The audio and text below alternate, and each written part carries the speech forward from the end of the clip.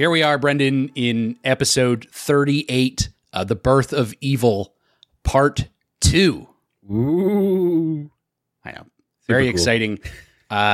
Last week, wink, wink, we talked about The Birth of Evil, Part 1. We mentioned in last week's episode that we were recording these back-to-back, so it's been not even 3 minutes since we stopped recording the last episode. No, not even. very, very small time.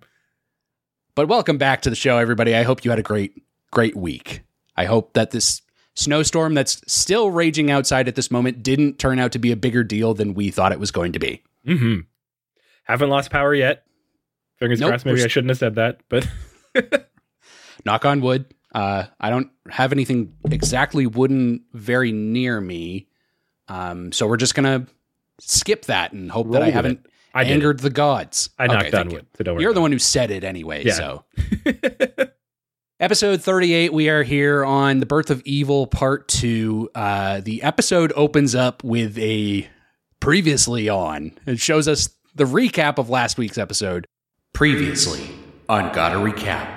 The quiet of space, indescribable black blob. The gods are like they're hunting this thing. A piece just spinning away further and further. It starts to enter the Earth's atmosphere. Dinosaurs, the dawn of man, death. Rows and rows of trees. The Emperor shoots that arrow. Our boy is alive. Aku's here.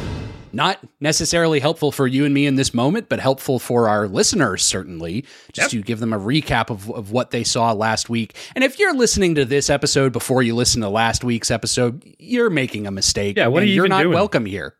Yeah, listen to them in order. This is a serialized podcast. You're a freak. You're just a freak. Anyway, in papyrus font, the words "The Birth of Evil Part 2" appear on our screen. Still sticking with the papyrus. Oh, yeah. Now, is this recap something they added when they split the episodes up for repeat airing, or did this happen during, like, the special, do you think?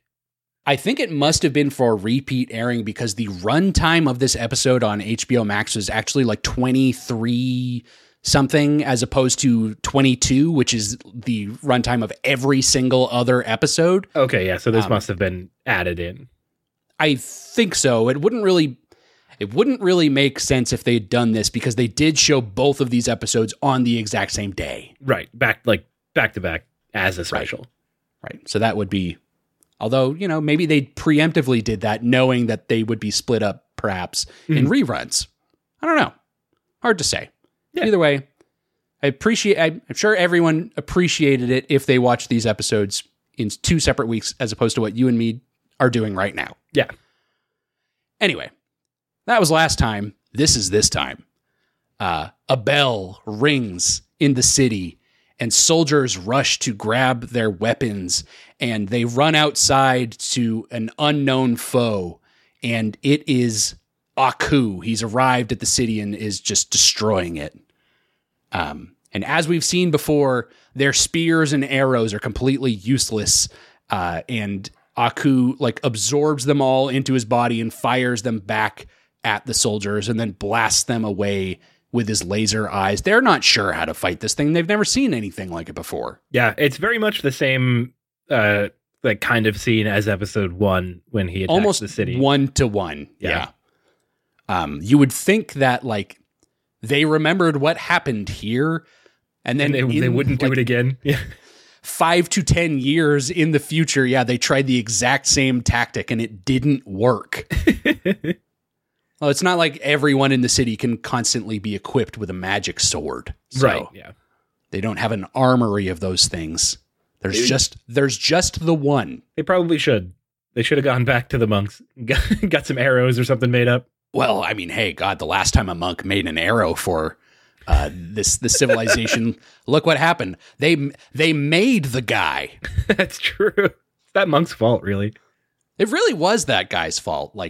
Should have researched a little bit. Should have at least had some idea. Maybe tested it out on one of the trees, just to like when you buy a cleaner and it tells you to use it in a inconspicuous area on your wall so you don't ruin your paint. In case it strips the paint off. Yeah, exactly. Should have done something like that, but no, they went straight for it and it did not work. He was so confident that was gonna work. Not this time, unfortunately. Yeah, Aku is just fucking these soldiers up. There's, they stand absolutely no chance. And he's wreaking havoc on the city, carving through the soldiers with his lasers. I think I hear in the background, the Howie scream, which is the scream that's not the Wilhelm scream, but the other one that's more guttural. Yep. You know what I'm talking about? And I'm pretty sure they played that one in the previous episode as well during the scene where all the soldiers are getting knocked off all their horses towards the end. Yeah. They played it then as well. They should do it every week. Actually, there's a very funny bit that happens at the end of this episode with repeated screams that I don't know if you noticed, but we'll talk about. He's just taking these soldiers down, and he towers above the city and cackles as he did in episode 1 of this show. And just continues burning everything down as the camera pulls way far out from the city and back into the black tar lake and the spiky tree forest way off in the distance, where the Emperor is still restrained against that big giant tree. And he hangs his head in sorrow and has given up and is now forced, to watch the destruction of his people, including his own pregnant wife who was in the city. Mm-hmm. Very sad. His world is gone, and Aku, as punishment, is making him watch. Chains him to a tree and makes him watch it happen. This is the original.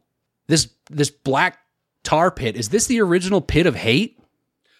Oh, you know what? Maybe it is. Maybe this is the pit of hate. Yeah, he sends people there to torture them. I hadn't considered it, but very much could be. Yeah. Oh, I hope that little fish guy is doing okay, because he did promise that he would release him eventually, but he didn't say how long it was going to be. No, I imagine a long time, though. We also don't know how long Jack's been in the future for. That's true. It could be years. Yeah, we don't know.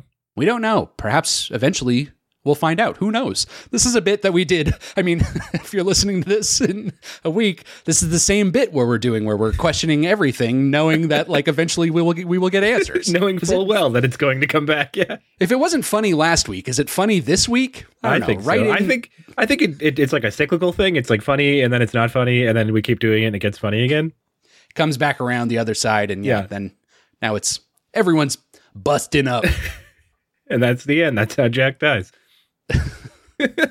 I've played Assassin's Creed before. I don't know if we have any more of those.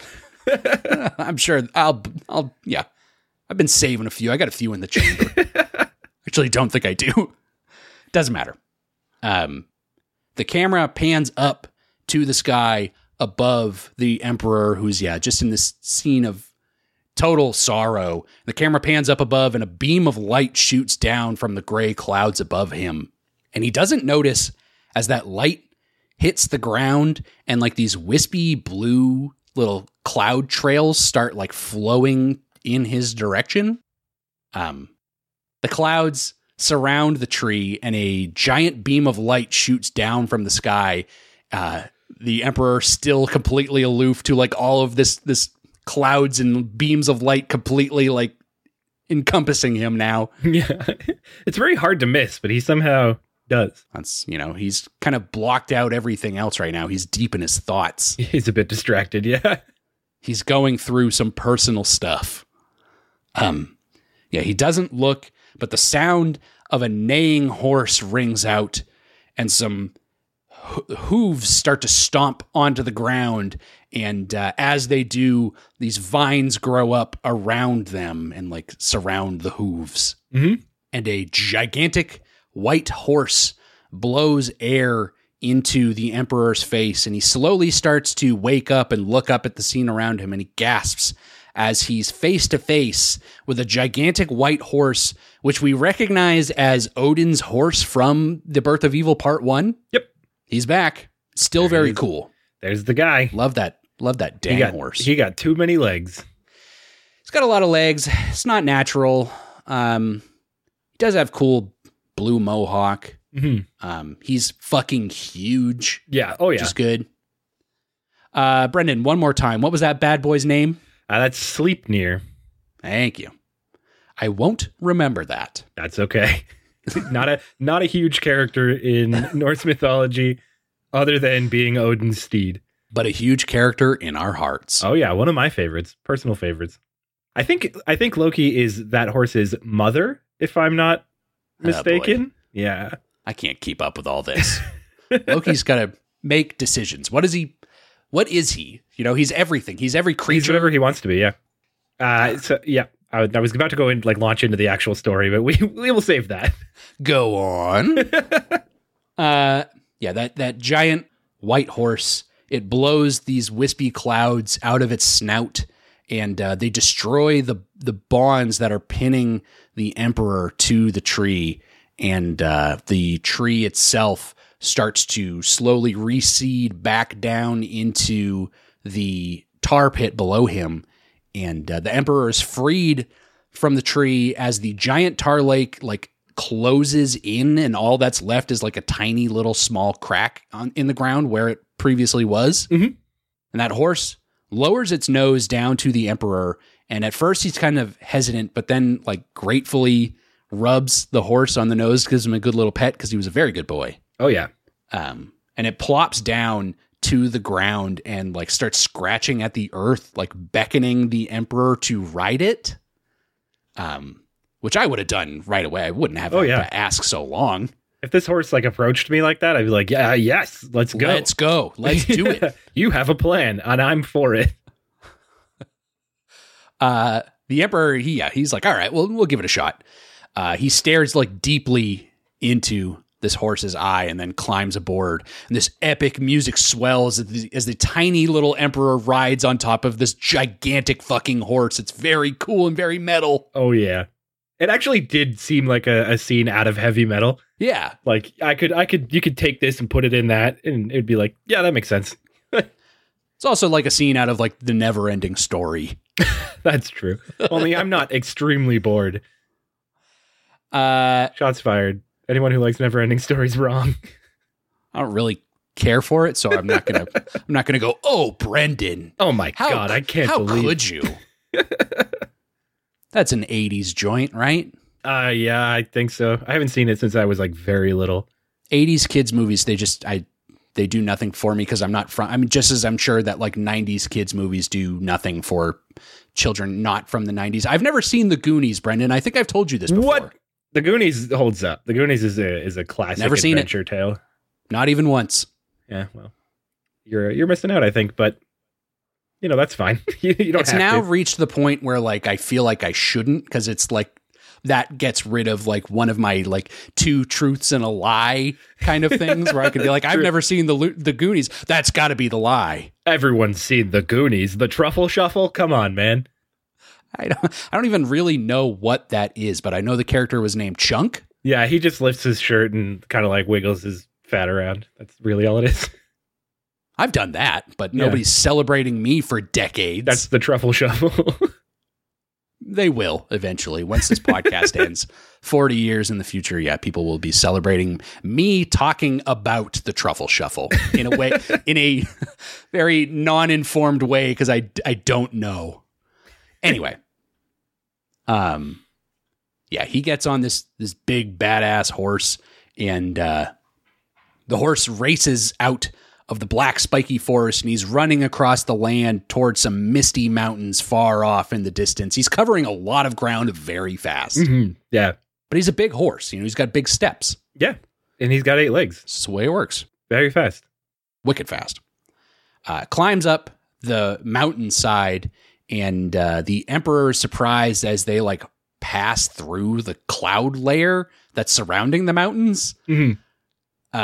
And the horse just charges on towards the tallest mountain in the distance. It literally looks like they're not even on land anymore. They're just soaring on clouds, which they might be. It did seem to me that they were in a different plane here. Yeah. This mountain exists outside of Earth reality. Yeah. It's some kind of, Mount Olympus, but with all of the deities. Yep. It runs towards that tall mountain, and it skids to a stop just in front of this large staircase, and the emperor hops down and looks up the stairs into a cave above, and the horse blows air at him and like pressures him to go inside. All the cool kids go in the cave. That's where we drink beers and smoke cigarettes. All the cool kids, you say? Everyone. He walks up the stairs, and the horse the horse literally sinks down into the clouds behind him and is gone when the emperor turns around to look at him. It's funny. Like in most times this bit happens on the show, like a show, the emperor turns around and the horse is gone and you're like, where'd it go? But we literally saw it just like sink down into it like a elevator took it down through the clouds. I love any time in a cartoon where a character moves without like being animated, where they just like slide the frame like behind something. Oh, it was really good. Yeah, the horse sinks down and the emperor climbs up those stairs and he enters into the large cave and walks into the darkness, and he stops and looks up at these 3 large statues that are in familiar shapes to what we've seen so far in part 1 of The Birth of Evil. Mm-hmm. And the camera pans over these statues that are the faces of Ra and Odin and Rama.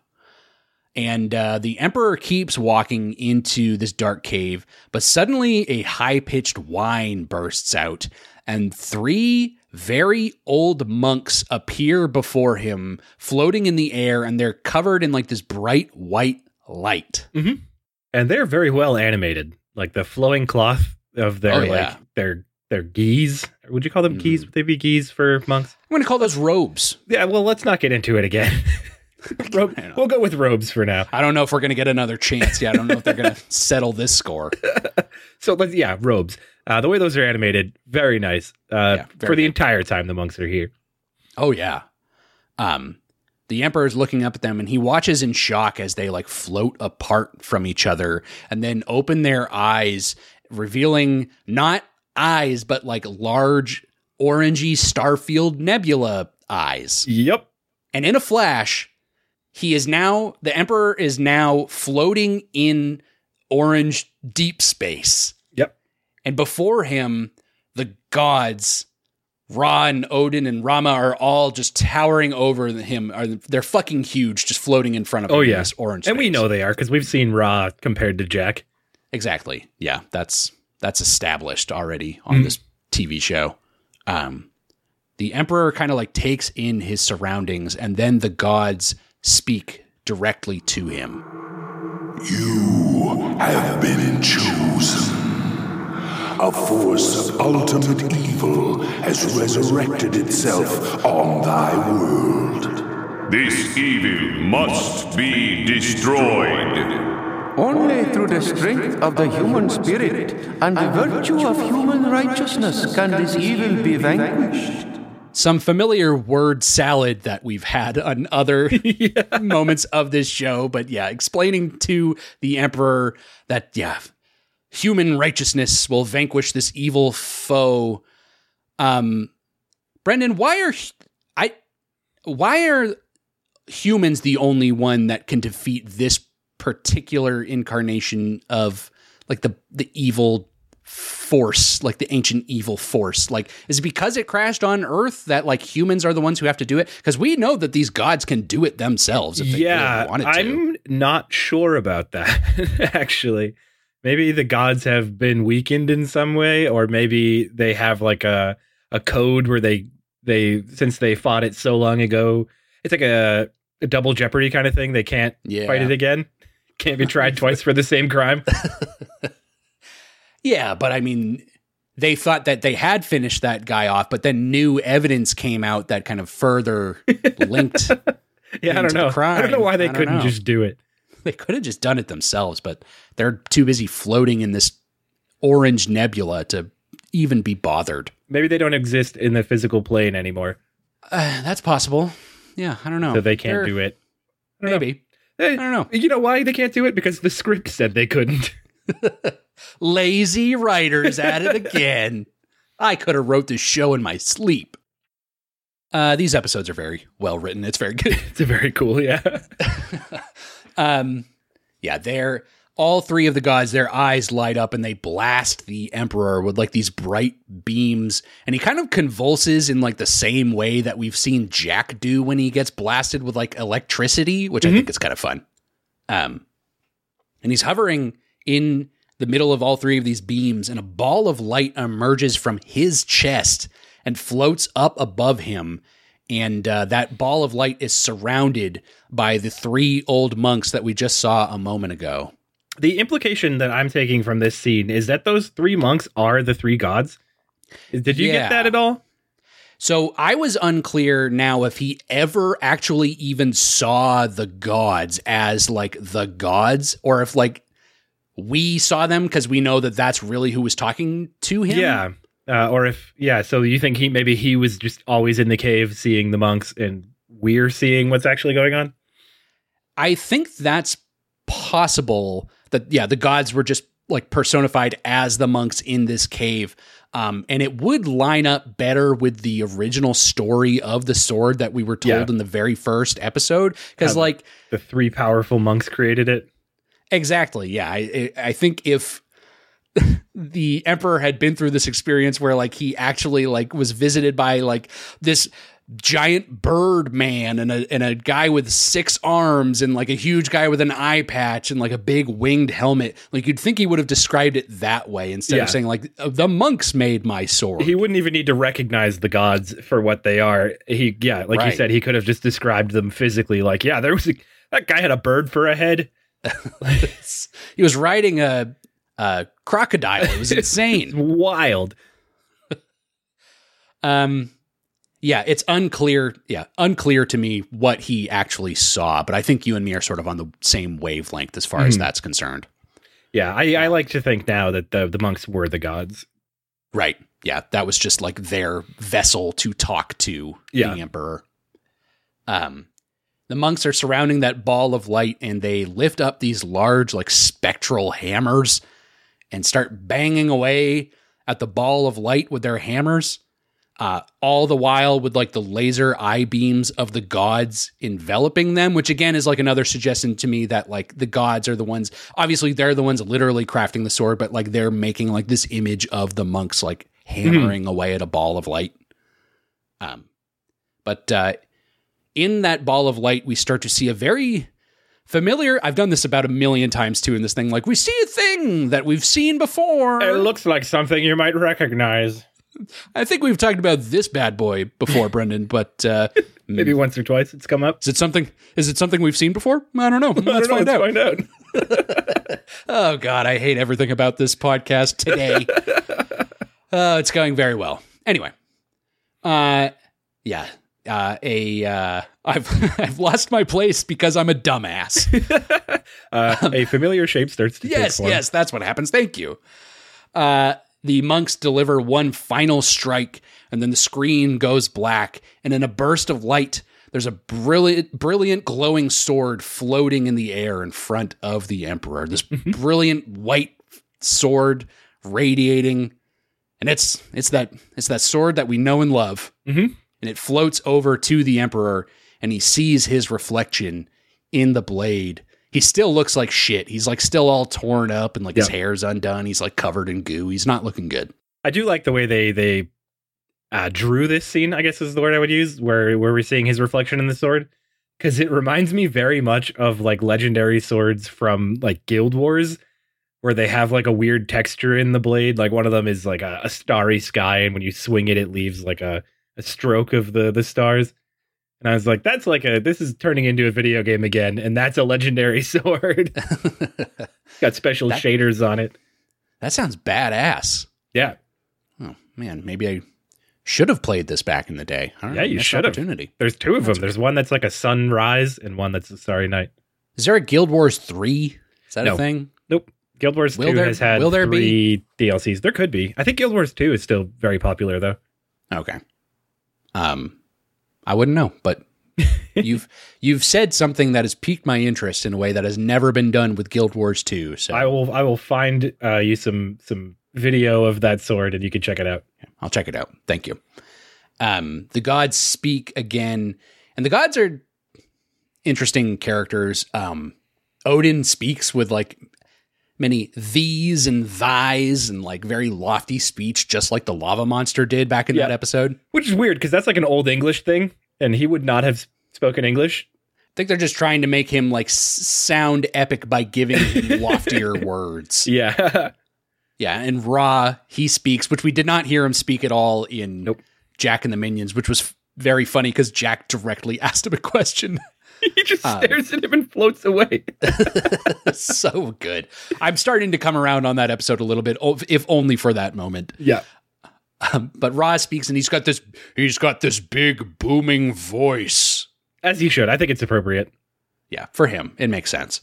And Rama is actually voiced by the same exact voice actor as Ra, which I looked up because it is a white guy doing both of these voices, which, you know, like they wouldn't have a white guy voice a Indian character doing a very stereotypical Indian accent. That's a thing that we've argued about a lot in this society of ours these days. And it's not the first time this show has done it. Not the first time they've done it. And last time it made me feel icky, and this time it also makes me feel icky. But that's okay. It was 2003. Different time. Everyone was allowed to be a little bit racist. I've seen Avenue Q.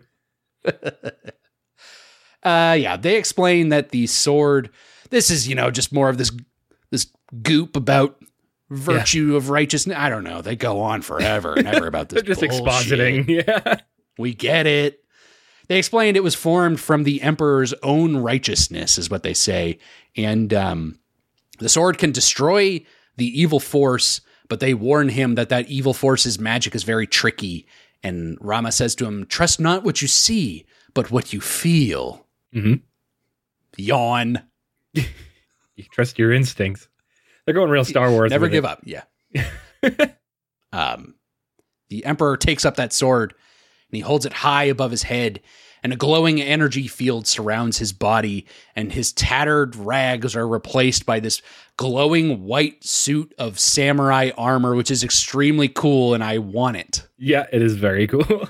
And he does this thing that I swear I've seen in a video game when you get a new weapon, where it shows a bunch of different angles of you swinging the weapon around.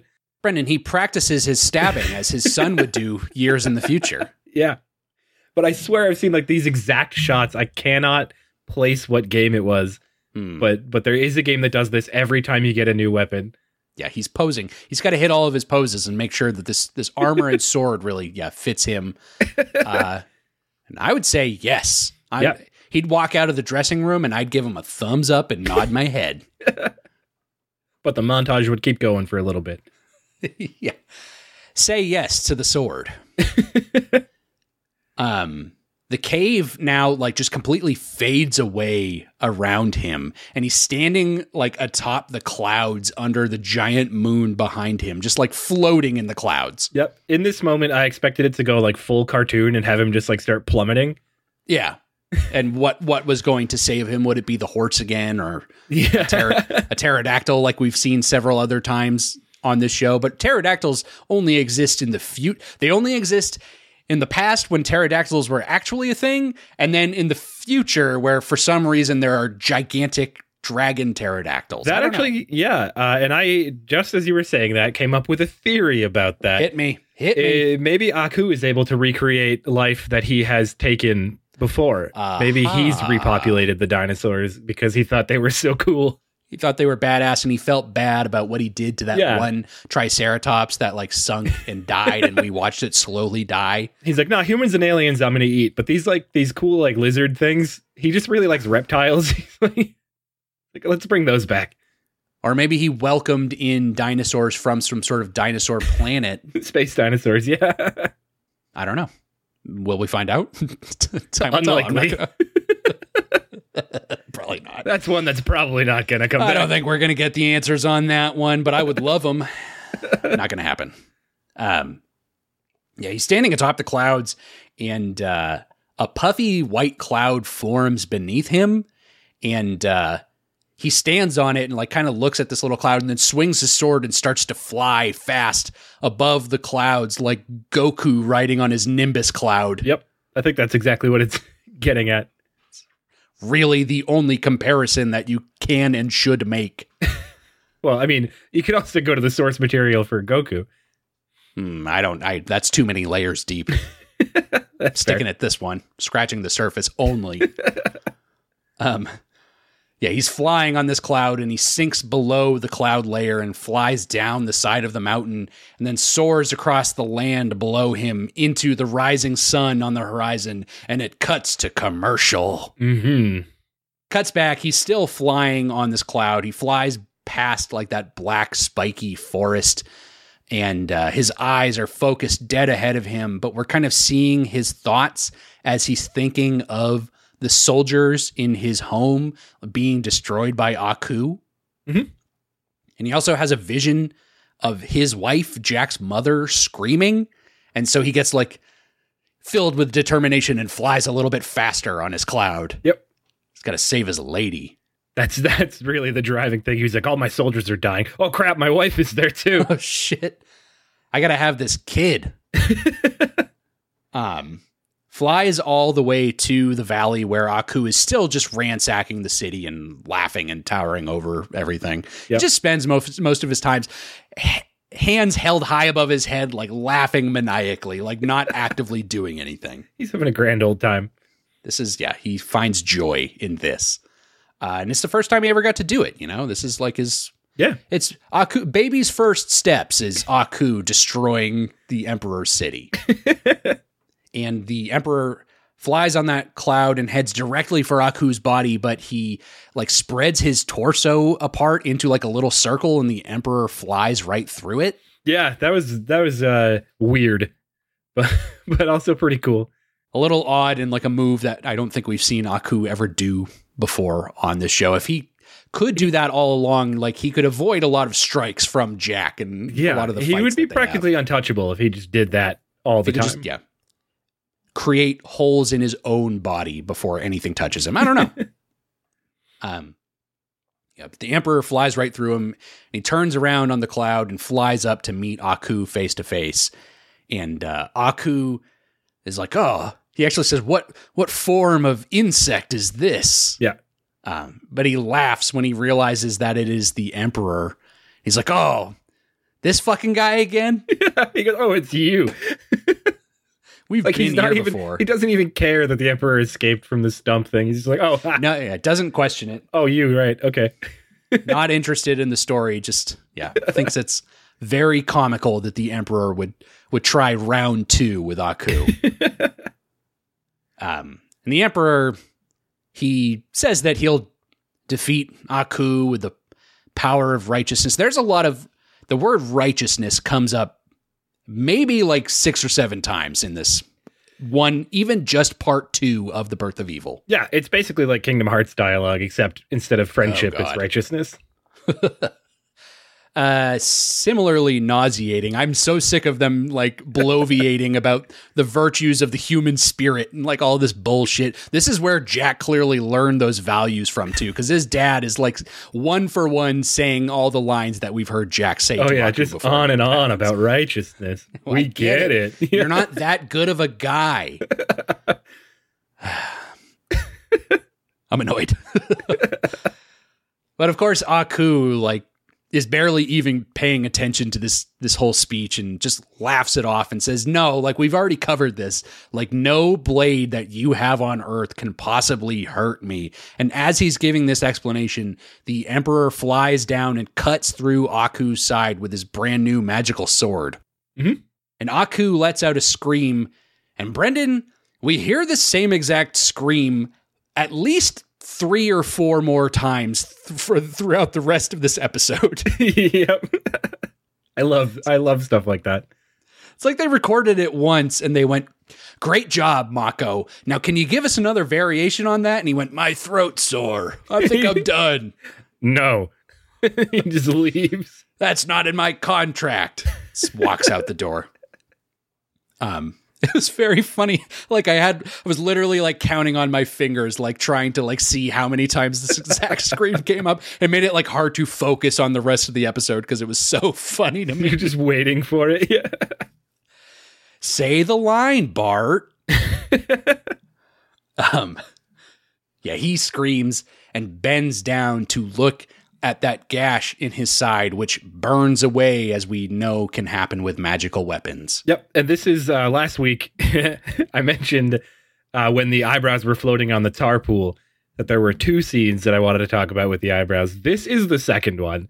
Sure. Because Aku's face is like hanging down from the top of the screen and the eyebrows are still burning in the same direction. They're burning downwards.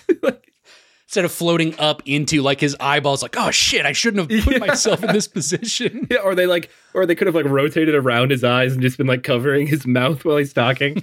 I just thought it was so funny the way that his head is just like perfectly vertically upside down on the shot, and his eyebrows keep going the way they eyebrows stay consistent with what they do when he's upright. Yeah, that is very funny. That's just Aku's form. It'd be too much for his eyebrows to respect the law of nature and how fire actually works. And and as an animation thing, that would be very off model, and you don't want to do that. No. And it would burn his peepers. Yeah. That would be a great bit, though. If he like went to go upside down, I was like, ooh, ow, ooh, ooh. That would be really good. No, but he's looking down at that big gash in his side, and he's not sure how this is even possible. How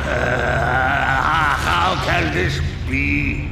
This sword was forged from the strength and power of the human spirit. It represents all that is good. Its purpose is to destroy you. Whatever. Yeah, right. Sure thing, nerd. I've heard this shit before, although actually to this point he probably hasn't. That. Yeah. No. But eventually he'll get sick of it with how much Jack likes to go on, and how much now I'm going on and on about how annoyed I am with every time we have to hear this bullshit. Yeah. It happens a lot. That's just the show. They're very righteous dudes. Yeah, that's the brand.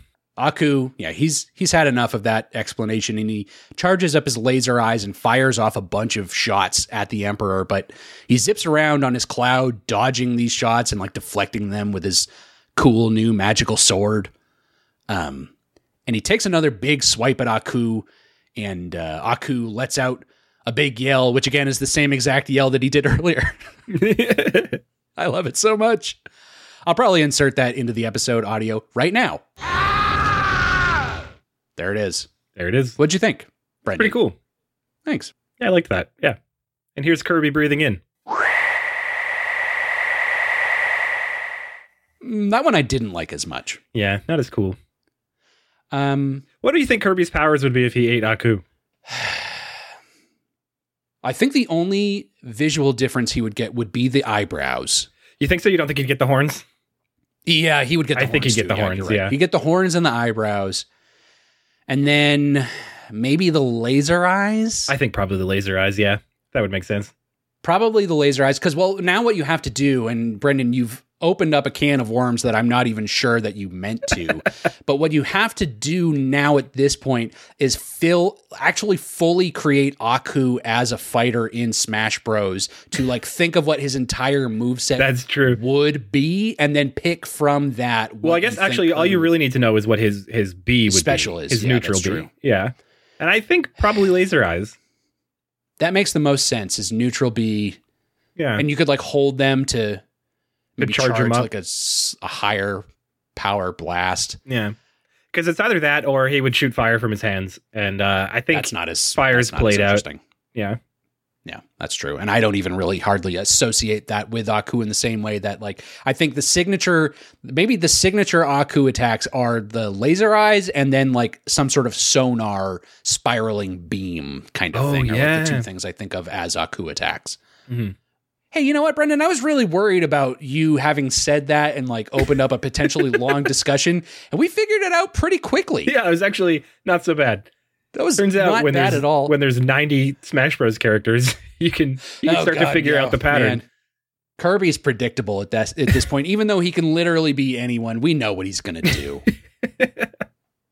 You excited for that new Kirby game? Oh yeah, I could be. We'll see. Time will tell. I love Kirby. Will I like the game? I don't know. I guess we'll find out. You son of a bitch. The Emperor flies by Aku's face, and Aku, does his very first shape-shifting and turns himself into a dragon, which we've seen several other times on the show, but this is like a unique style of dragon. This is a new dragon, Aku's been every dragon that exists. Yeah, Aku's this one's done more winged serpent than any of the other dragons that we've seen so far.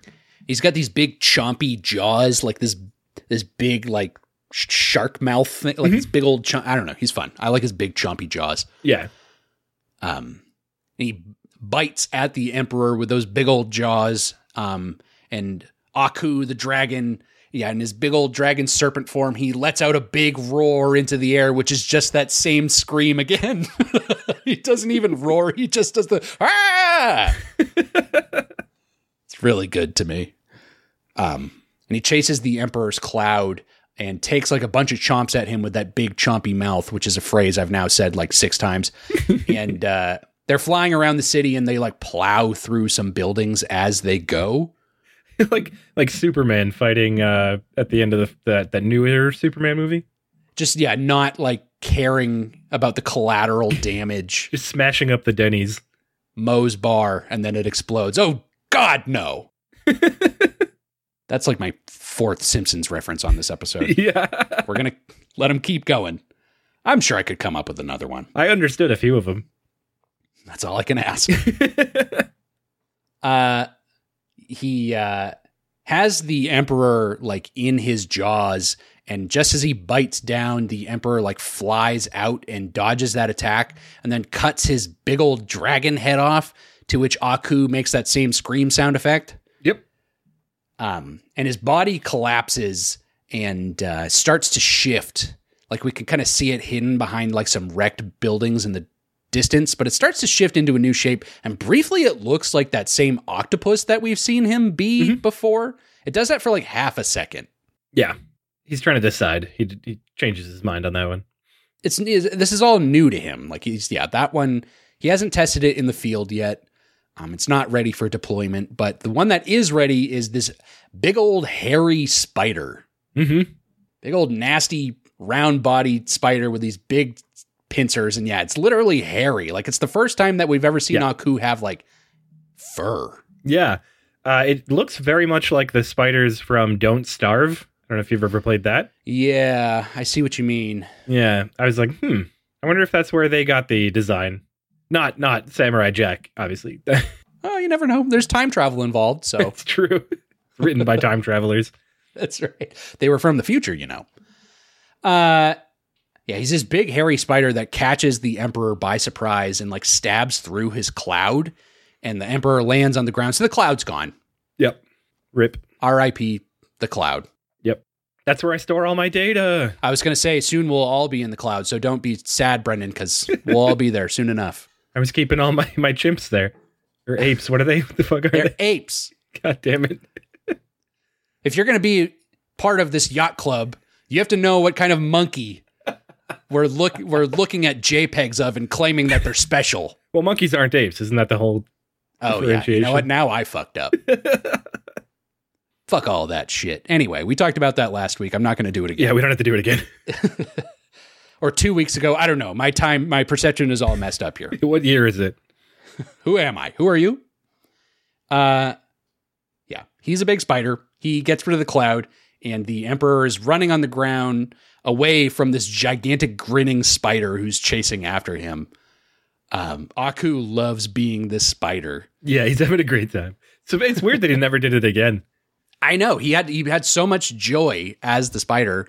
Although, I think maybe he enjoys other shapes more. Like we've now seen him be like a scorpion several times, and that seems like his like number one go-to, like the stable of Aku shape-shifting, like the scorpion is front of the line. Yeah. Oh yeah. It's one of my favorites too.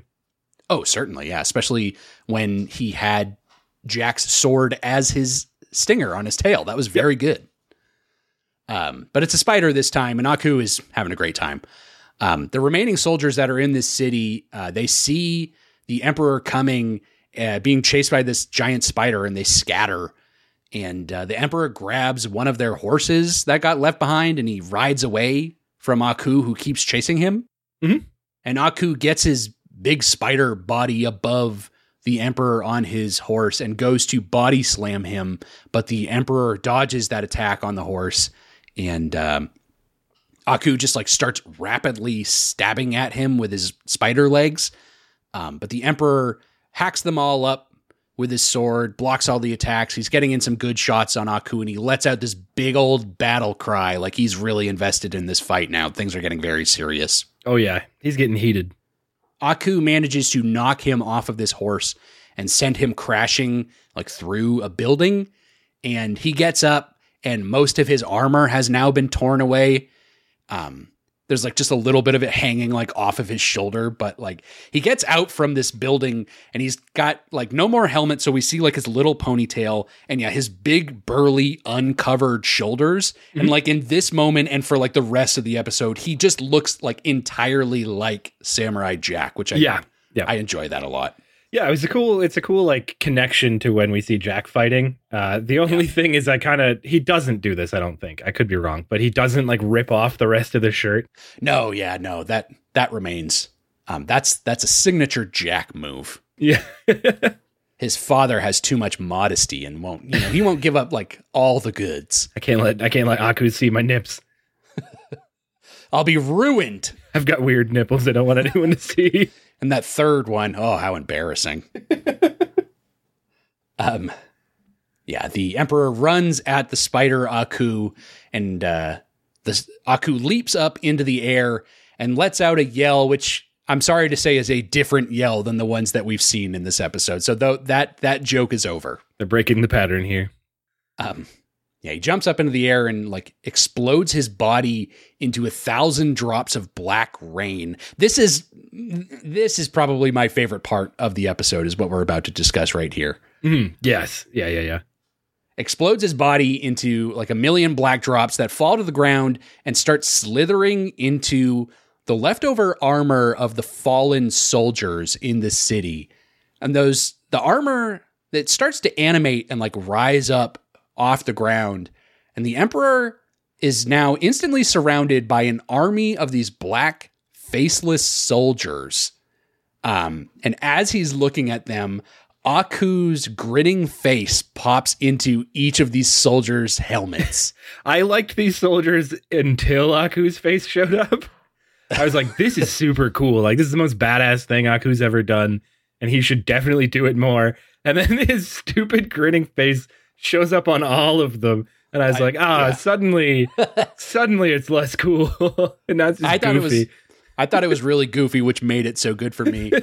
Aku's too vain to not let all of these soldiers, every single one of them, have his face. He's got to do that. This is Aku we're talking about. It's hilarious, don't get me wrong. I just thought it was much cooler before they all had his face. It made them a little less badass. That's fair. Aku looks much better in this armor than he did when he was wearing Kronos' armor a few episodes ago. Yeah. He looked real dumb in that. He looked really stupid in this one. He still looks really stupid, but like, I like it. Yeah. From here, Brendan, it seems to cut to a second commercial break, which I think is a first on this TV show. It is, yeah. And I noticed that as well. I wonder why they did that in this episode and not in last week's episode or the first part of this. Yeah. Maybe like they figured more people are watching in the second half. Like people came in late, and so we can squeeze a few more commercials. Get some more of that sweet, sweet revenue. Yeah, because this is like, it's definitely more exciting than what happened in the first episode. While the first episode was like really epic and great, this one is definitely more like action packed. So people are more likely to sit through more commercials to see like how it goes. Yeah, I don't know. Or maybe like if they did play these like all the way straight through without like playing the Samurai Jack, like instead of like literally having them be two separate episodes broken up like You and Me, but like played them straight through like a full length movie or whatever. maybe they had to take like several commercial breaks. Because it wouldn't have filled the time space because it didn't have the Right. intro or that recap. Oh, okay, yeah, that makes sense actually. I don't know. It just, yeah, it only stood out because I'm pretty sure this has not ever happened. No, it could have it has happened. not. It could have happened in the opening movie and I didn't remember it, but I feel like with how closely you and me pay attention to the stupid bullshit like this, Yeah, like where we probably would remember. Yeah, I think we would. I don't believe that it has happened because I think in those first episodes was when we were still pointing out every time a commercial break happened. We still do it Right. pretty consistently, but I think sometimes we'll skip it. But I don't think, and I did notice it like you did in this Okay, episode. I was like, that's a second commercial right there. Like, I'm glad I wasn't going crazy. yeah, Well, anyway, it cuts back from this second commercial break. Historic, groundbreaking moment on Samurai Jack. 2 commercials in one. Think of all the Beyblades they sold. This might have been a little too early for Beyblades. probably Nerf guns. Yeah, Yeah, that sounds better. I was going to say GAC, but that would have been on a different that's TV Nickelodeon, channel. right? Yeah, they wouldn't have been allowed to do that. You'd have to flip over to Nick to see them say Nickelodeon Magazine. Please. Ooh, buy it. Anyway, cuts back from commercial and the Aku soldiers, the Aku army, the Yep. Legion of Aku. They're all standing there just smiling at the Emperor in the middle of this big, long standoff.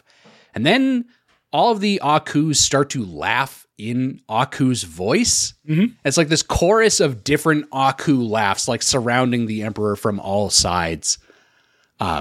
There's like a really cool shot of like one small panel and like a black screen of like the Emperor standing with a sword, and then dozens of different Aku panels like popping up around the screen, like all doing different laughs as they pop in the screen. Yeah, like little clusters of them, like different sizes and shapes, just all over.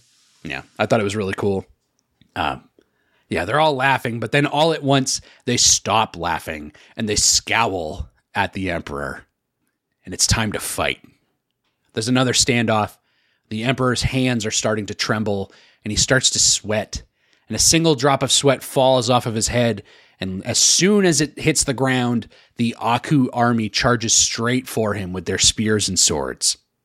And then we get lots of satisfying shots of the Emperor just fucking mowing through these countless Aku soldiers that come at him. It's fun to like get to watch Aku basically get defeated again and again and again and again Yeah. and again. It's like a Dynasty Warriors level. It's just Samurai Jack the Muso. Yeah, just cutting them down, but they keep on coming. There's rows and rows of these Aku soldiers, Brendan. Does that do anything for you? It does, yeah. It gets me every time. Good. Yeah, they just keep on coming, and like a series of spears seem to like stick into the little bit of armor that is still covering the Emperor's stomach. It's unclear if they like penetrate through the armor into like his body, but they do get like stuck. They get stuck in there. Yeah. I would imagine they don't make it all the way through. Otherwise, he probably wouldn't walk away from this. Probably not. But it's weird that they're only aiming for the places where he's still armored. Yeah, he's got lots of open spaces. Yeah. I think they go for like his bare shoulder or something. The fight would be over too quickly. We got more to talk about. It's not in the script. Lazy writers. He breaks off those spears, but then more spears stick into his back and he snaps them off too. And he lets out like a huge roar. Like, that did nothing to me. I'm invincible. The Aku army swarms him and he just, continues to cut through them like butter. And now he's like a little enraged after that spear attack. And there's this awesome series of these panning shots over still images of the Emperor, like after delivering a strike to the swarm of Akus, like the series of shots of, like the camera slowly panning over the Emperor with like his sword, like held high or like coming through the other side of like one of the Akus, and like all these torn Aku bodies flying in like every angle of the screen, like away from the Emperor. Yeah. It's cool. There's like 3 or 4 of these different like still images of the battle that's going on here. Yeah, it's very cool. This whole battle is very cool. All cool style. His dad only fights cool style, as we're learning now in this moment. a legion of Aku archers draw their bows and fire arrows at the Emperor. And he does manage to cut through some of them, but then like dozens of these arrows stick into his body. It does seem like most of them get stuck in the armor, just like the spears did. But like, also it seems like maybe some of them get like stuck in his fleshy bits. Yeah. Painful. Scary. Arrows are scary. Arrows are scary things. Arrow. Don't play with arrows at home, kids. Yeah. But the Emperor, even after like being blasted with these arrows, he doesn't even like recoil at all. And he raises his fists high in the air, and the camera zooms in on his arrow-riddled body as he's letting out like this mighty battle cry, like the biggest one he's made yet. There's also an arrow sticking through his ponytail, like he's Sideshow Mel with the bone sticking through his hair. It's very good. Is Jack's dad more badass than Jack? Yeah, I would say so, at least in this moment. We only get the one fight with him, but like I'm very impressed by what I'm seeing here. Oh yeah. Yeah, this fight against Aku is definitely a lot more intense than any fight Jack has had with Aku.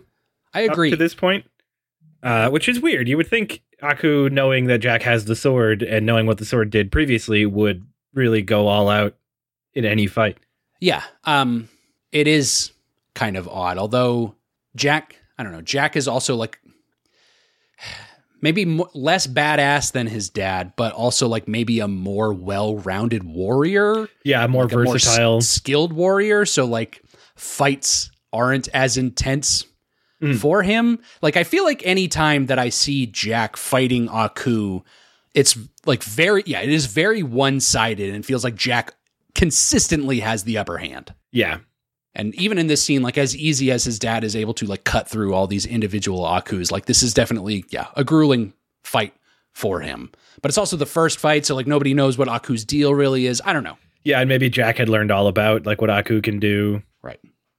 There's a lot of factors that go into this, but I just wanted to acknowledge that Jack's dad is extremely badass. Oh yeah, yep, no argument from me. Filled with arrows like Boromir protecting Merry and Pippin. Yep.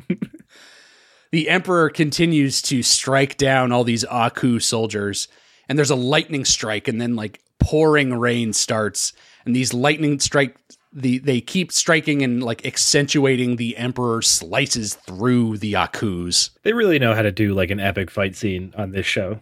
They've got us hooked. Yeah. I'm like on the edge of my seat watching this. It's what they specialize in, baby.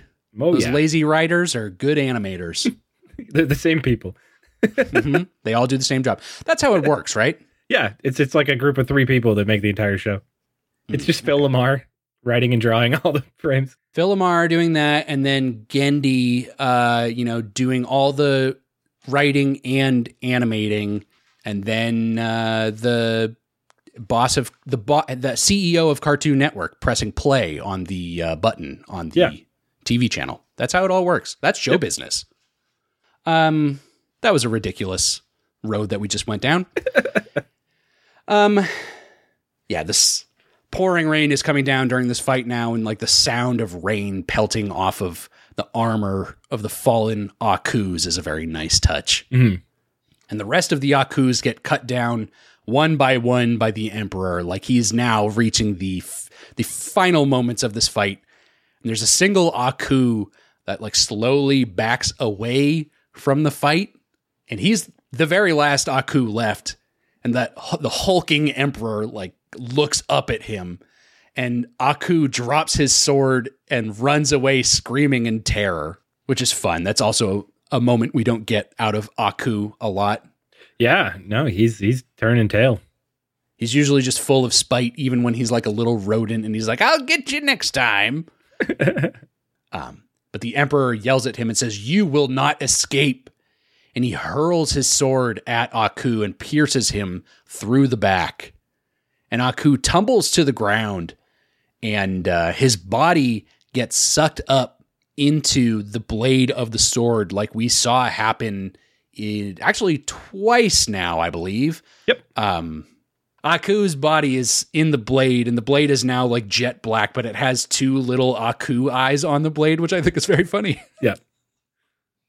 The Emperor raises the sword above him in the pouring rain, and he says, "Let the sword forever banish this evil abomination."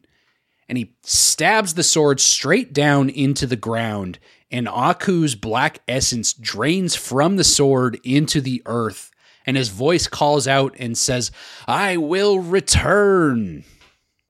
I wonder if he will. We'll have to see if that comes back. I guess we'll find out. I don't know. Time will tell.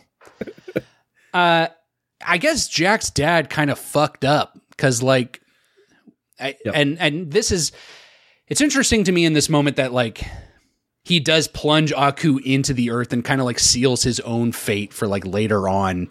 Yeah, like, he puts him back where he was. Like, that's not, I don't know what else he could have done though. But he didn't know, like, he didn't know what to do. He didn't know that the lesson was like, no, the way that you get rid of Aku is like you just chop him all up and burn away everything that he has. Mm-hmm. I guess he probably could have taken that lesson based on like all the damage that he's already done to Aku at this point. Yeah. But he doesn't know, and this is why it's interesting that like the 2 times that Jack has gotten Aku like on the ropes and ready to deliver the final strike, Jack like has to slap the blade to the ground and leak him out and then free him from the blade him before he can do it. Yeah. So I guess maybe his dad like taught him that, or like whoever taught Jack this, because Jack wouldn't have learned that from his dad at like such a young age. But learned the lesson like, no, do not plunge him into the earth. We've tried that. He'll just come back. In 5 to 10 years? In only a couple years, despite being at least like hundreds of millions of years old, but seemingly much more than that. Mm-hmm. He plunges him into the earth in the sword, and the Emperor's kneeling with his sword held in the ground, and then a giant gnarled black tree bursts up from the earth, which is that same tree that, we've seen in the opening episode of Samurai Jack that birthed Aku again in the future. This tree sprouts from the earth, and the Emperor looks up at it, and the rain stops, and some beams of sunlight start to creep in, and the darkest days are now over for the Emperor and this entire kingdom of his. And there's the sound of a baby crying in the distance. Just like the timing on this is absurd. Yeah. The Emperor walks through the wreckage of his city, and he sees his wife, Jack's mother, surrounded by her handmaidens who are like bowing to the Emperor as he enters. And she looks like a little disheveled and a little dirty, but otherwise unharmed. And in her arms is this crying little baby boy. Baby boy. Who is that baby, you think? I wonder if we'll meet that character. Wouldn't it be weird if it was Aku, and when he said he would return, he was immediately resurrected or reincarnated? She holds out the baby, and it's like facing away from him. It turns around, and it's Aku's face. It's got 2 little flaming eyebrows. He goes, "Hey, Dad." And then roll credits. Yeah, I just think it's funny that like she had the baby during the fight. This exact same thing happened on Legend of Korra, where one of the characters is pregnant and like living on this island, and like someone comes to attack the island, and then like right before they get there, they're like, "Oh no, I'm having the baby now," and like that's the end of the episode. It's like very just absurd timing. I don't know. Every time this happens, I think it's very funny. There's a little baby boy in her arms, and she smiles up at the Emperor, and the baby turns around, and we see its face. Of course, it's little baby Jack. It doesn't look anything like Jack, but it just looks like a little baby. But we know it's Samurai Jack. Mm-hmm. And the baby's crying, but his father walks up to him, and baby Jack stops crying and smiles up at his dad. And he picks the baby up in his big, burly, manly arms, and he smiles at him, and then he hugs his son for the first time. What a nice moment. Aww. And together, Jack's parents observe the wreckage of their city. We must learn from this day. We must be prepared should this evil ever return. We must have a plan. And a plan they did come up with, Brendan, which is the plot of the very first episode of this show. Yep. A plan that Jack really had no say in, but did set the course for his entire life, which is the entirety of this TV show that we've talked about to this point and will continue to talk about for 30-ish more episodes. Yep. But a plan they will have to come up with in case this ever should happen again. And of course it will, and we're reminded as the camera pulls out and focuses one last time on that gnarled tree where Aku is imprisoned for who knows how long. Not very long. Not very long. Not long enough. Yeah. In any case, that is how The Birth of Evil ends. Damn. Brendan, I'm exhausted. Yeah, that was tough. Brendan, I've been very excited for this episode for a very long time. Yeah, pretty much since we started. Or I keep referring to it over and over again, and I thank you for not giving me shit for that. No, that's fine. I got one I'm still waiting for. And I don't even know which one that is that you're excited about, but I'm happy for you. Yeah. What did you think of The Birth of Evil, parts 1 and 2? I thought the whole thing was very cool. I was very excited to see like this origin story. It's always fun when you can go back and get this sort of thing. I do want to know more. Like I want to go, like I said last week, I want to go further back and see like what was that thing that would become Aku? Why were the 3 different pantheons chasing it down? But other than that, like everything we did get was really awesome. It was really awesome, and like does stand out to me as like one of the premiere episodes of Samurai Jack. 2 episodes, I guess. And like I said in another one of our episodes, like I think I do truly enjoy like these moments in the past more than I even enjoy like some moments in the future. Yeah. Just because, like, yeah, in the future, any fucking stupid, zany thing is, like, liable to happen. But, in the past, like, things feel almost more grounded, even though we're talking about insane, magical shit of, like, cosmic proportions. Literal gods and, cosmic wizards and stuff.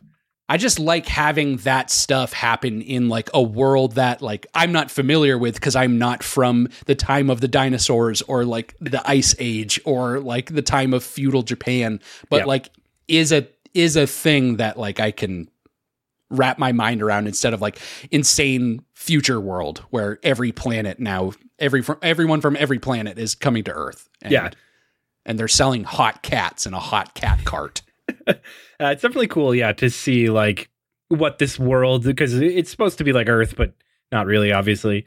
It's cool to see like the development of the city that Jack lived in, like from when dinosaurs were in the valley to like cavemen walking around, and then all the way up until basically right before the show starts. Right. This is a kind of episode 2, like the kind of flashback thing that I would be okay if I were to like watch all of Samurai Jack again. I would be okay like starting with this and then going into the opening movie. Like I don't think it requires too much knowledge of what happens in the show. Yeah, certainly not. It like doesn't have to. I feel like it doesn't have too many. Like wink, wink. Like, don't you know this is what's going to happen in the future? Other than like I feel like the end where it's like we have to prepare just in case Aku ever comes back, which of course he does. Yeah.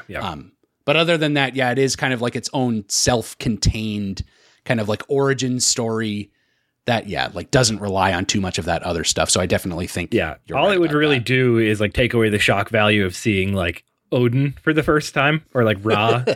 You wouldn't be like, wait, what the hell? Like, also like, hey, why do they look shittier in these other episodes than they did so long ago? But it was very well done. I was excited to watch it all. I'll probably also just like the fact that they like decided to like flesh out the fight of like Jack's dad, the Emperor, versus Aku, because like it's the story that we know, but like they didn't have to like present it to us. Like they kind of explained, and really even just like thinking back on the way they explained it, like they didn't really fudge too much of it. Like, it was all kind of like played out in the way that they said it did. Yeah. Maybe a little bit more fantastical than the original story, but even then, that is maybe even just a byproduct of the way the story was told afterwards. Right. Like, maybe he just left things out, or maybe he told it to somebody, and when they wrote it down, they left things out. Like, right. It could just be things that were lost to time, but now we're seeing how it actually happened. Insane. Yeah. Like I said, events of like cosmic proportions and things that were all observed through the eyes of literally only one person. So like having to like retell all of that would be a very difficult task, I think. Yeah. But it seems like he did a decent enough job. And like I said, like did a good enough job to like make sure that people knew like the way that we defeat Aku is not to plunge him into the earth. Like there are other steps that need to be taken. You would have think the gods would have mentioned something about that. You would have thought so. Like, why does the sword absorb Aku? Is that something Aku is doing, or is that the sword doing that? It's got to be the sword, because the sword's explicit purpose is to destroy Aku. Like the sword solely exists to defeat this evil dark matter that like those gods knew of from like their own fights. Like it exists for that one purpose. So like I think that was something that was built into it. Yeah, it seems like it was, but like if that's not how you do it, why does it do it? And then why is that the thing? Yeah, I know. Brendan, there are questions answered by this episode that I'm happy that we finally got. All the gods are real. Yep. We've seen them throughout different portions of the show and question like, well, does every like religion and like every ancient pantheon of gods exist? And it turns out, yep. Seems like it. They're all here. We also kind of figure out where Aku came from and kind of like what he is. Like you said, like the questions still remain of like exactly what he is and like where they came from and why the gods like knew what it was and were trying to stop it in the first place. But at least we know like Aku is an alien from outer space that like mistakenly found his way to Earth. Right. And like how he was born by some kind of ill-advised magic. We also, one of my questions that I've had many times over and over again is like when Aku gets like torn to shreds and is like left with nothing, how does he keep regenerating himself? Seems pretty simple that like he just like probably even has like one of these black bubbly tar pits in his house that we go to all the time. Yeah. And he's feeding people to it. Exactly. Yeah. All it takes is like the death of anything to like help him grow in power and like generate more of his own dark essence. Yep. So like every time Aku gets destroyed, he probably just goes on like a killing spree. Yeah, like that weird bath thing in Dune that the big guy hangs out in. Same exact thing. Yeah.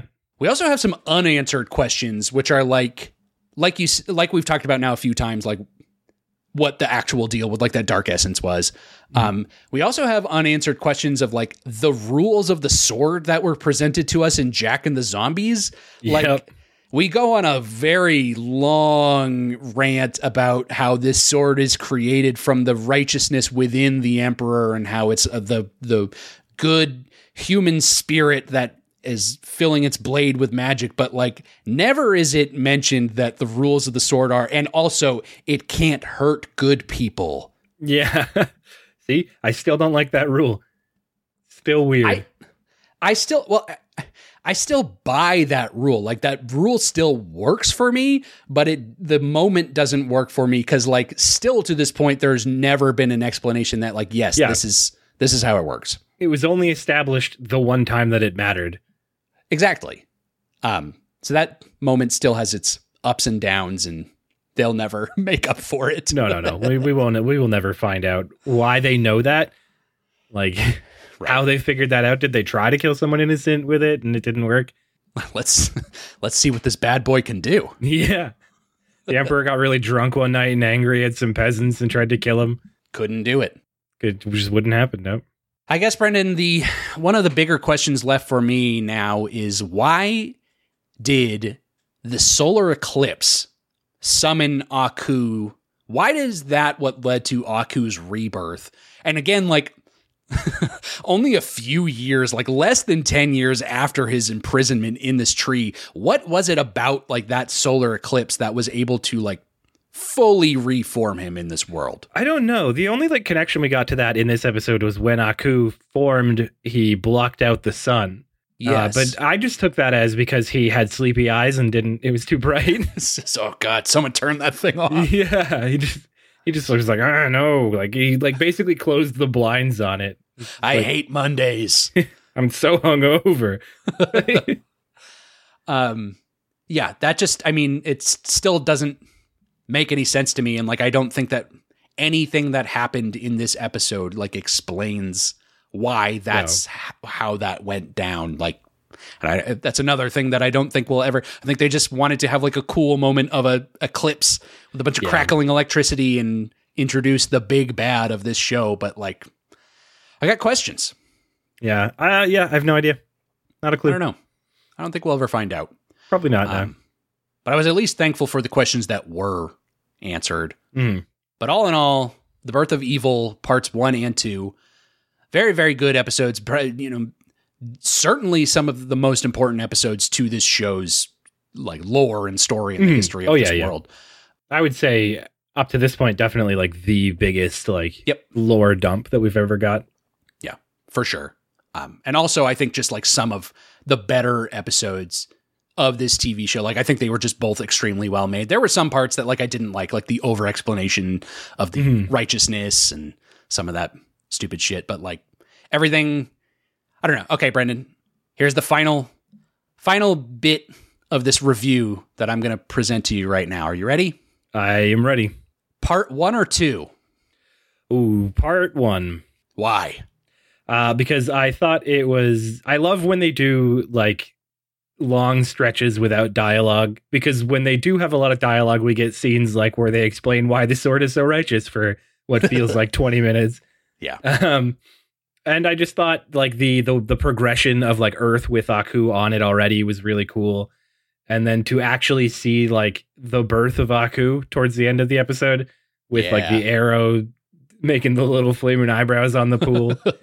And then just like, I really loved his stretching too. Like when he's stretching and he comes out and he's like flexing, and we didn't like linger on it when we were talking about it, but he does this like scene that's really close to his face and his eyes are kind of like going all over the place. He's just like looking left and then looking right. And then what's just going like, on here? Yeah. What did I do last night? Trying to figure out what happened. I just thought it was more interesting to watch, where part 2 was just more epic.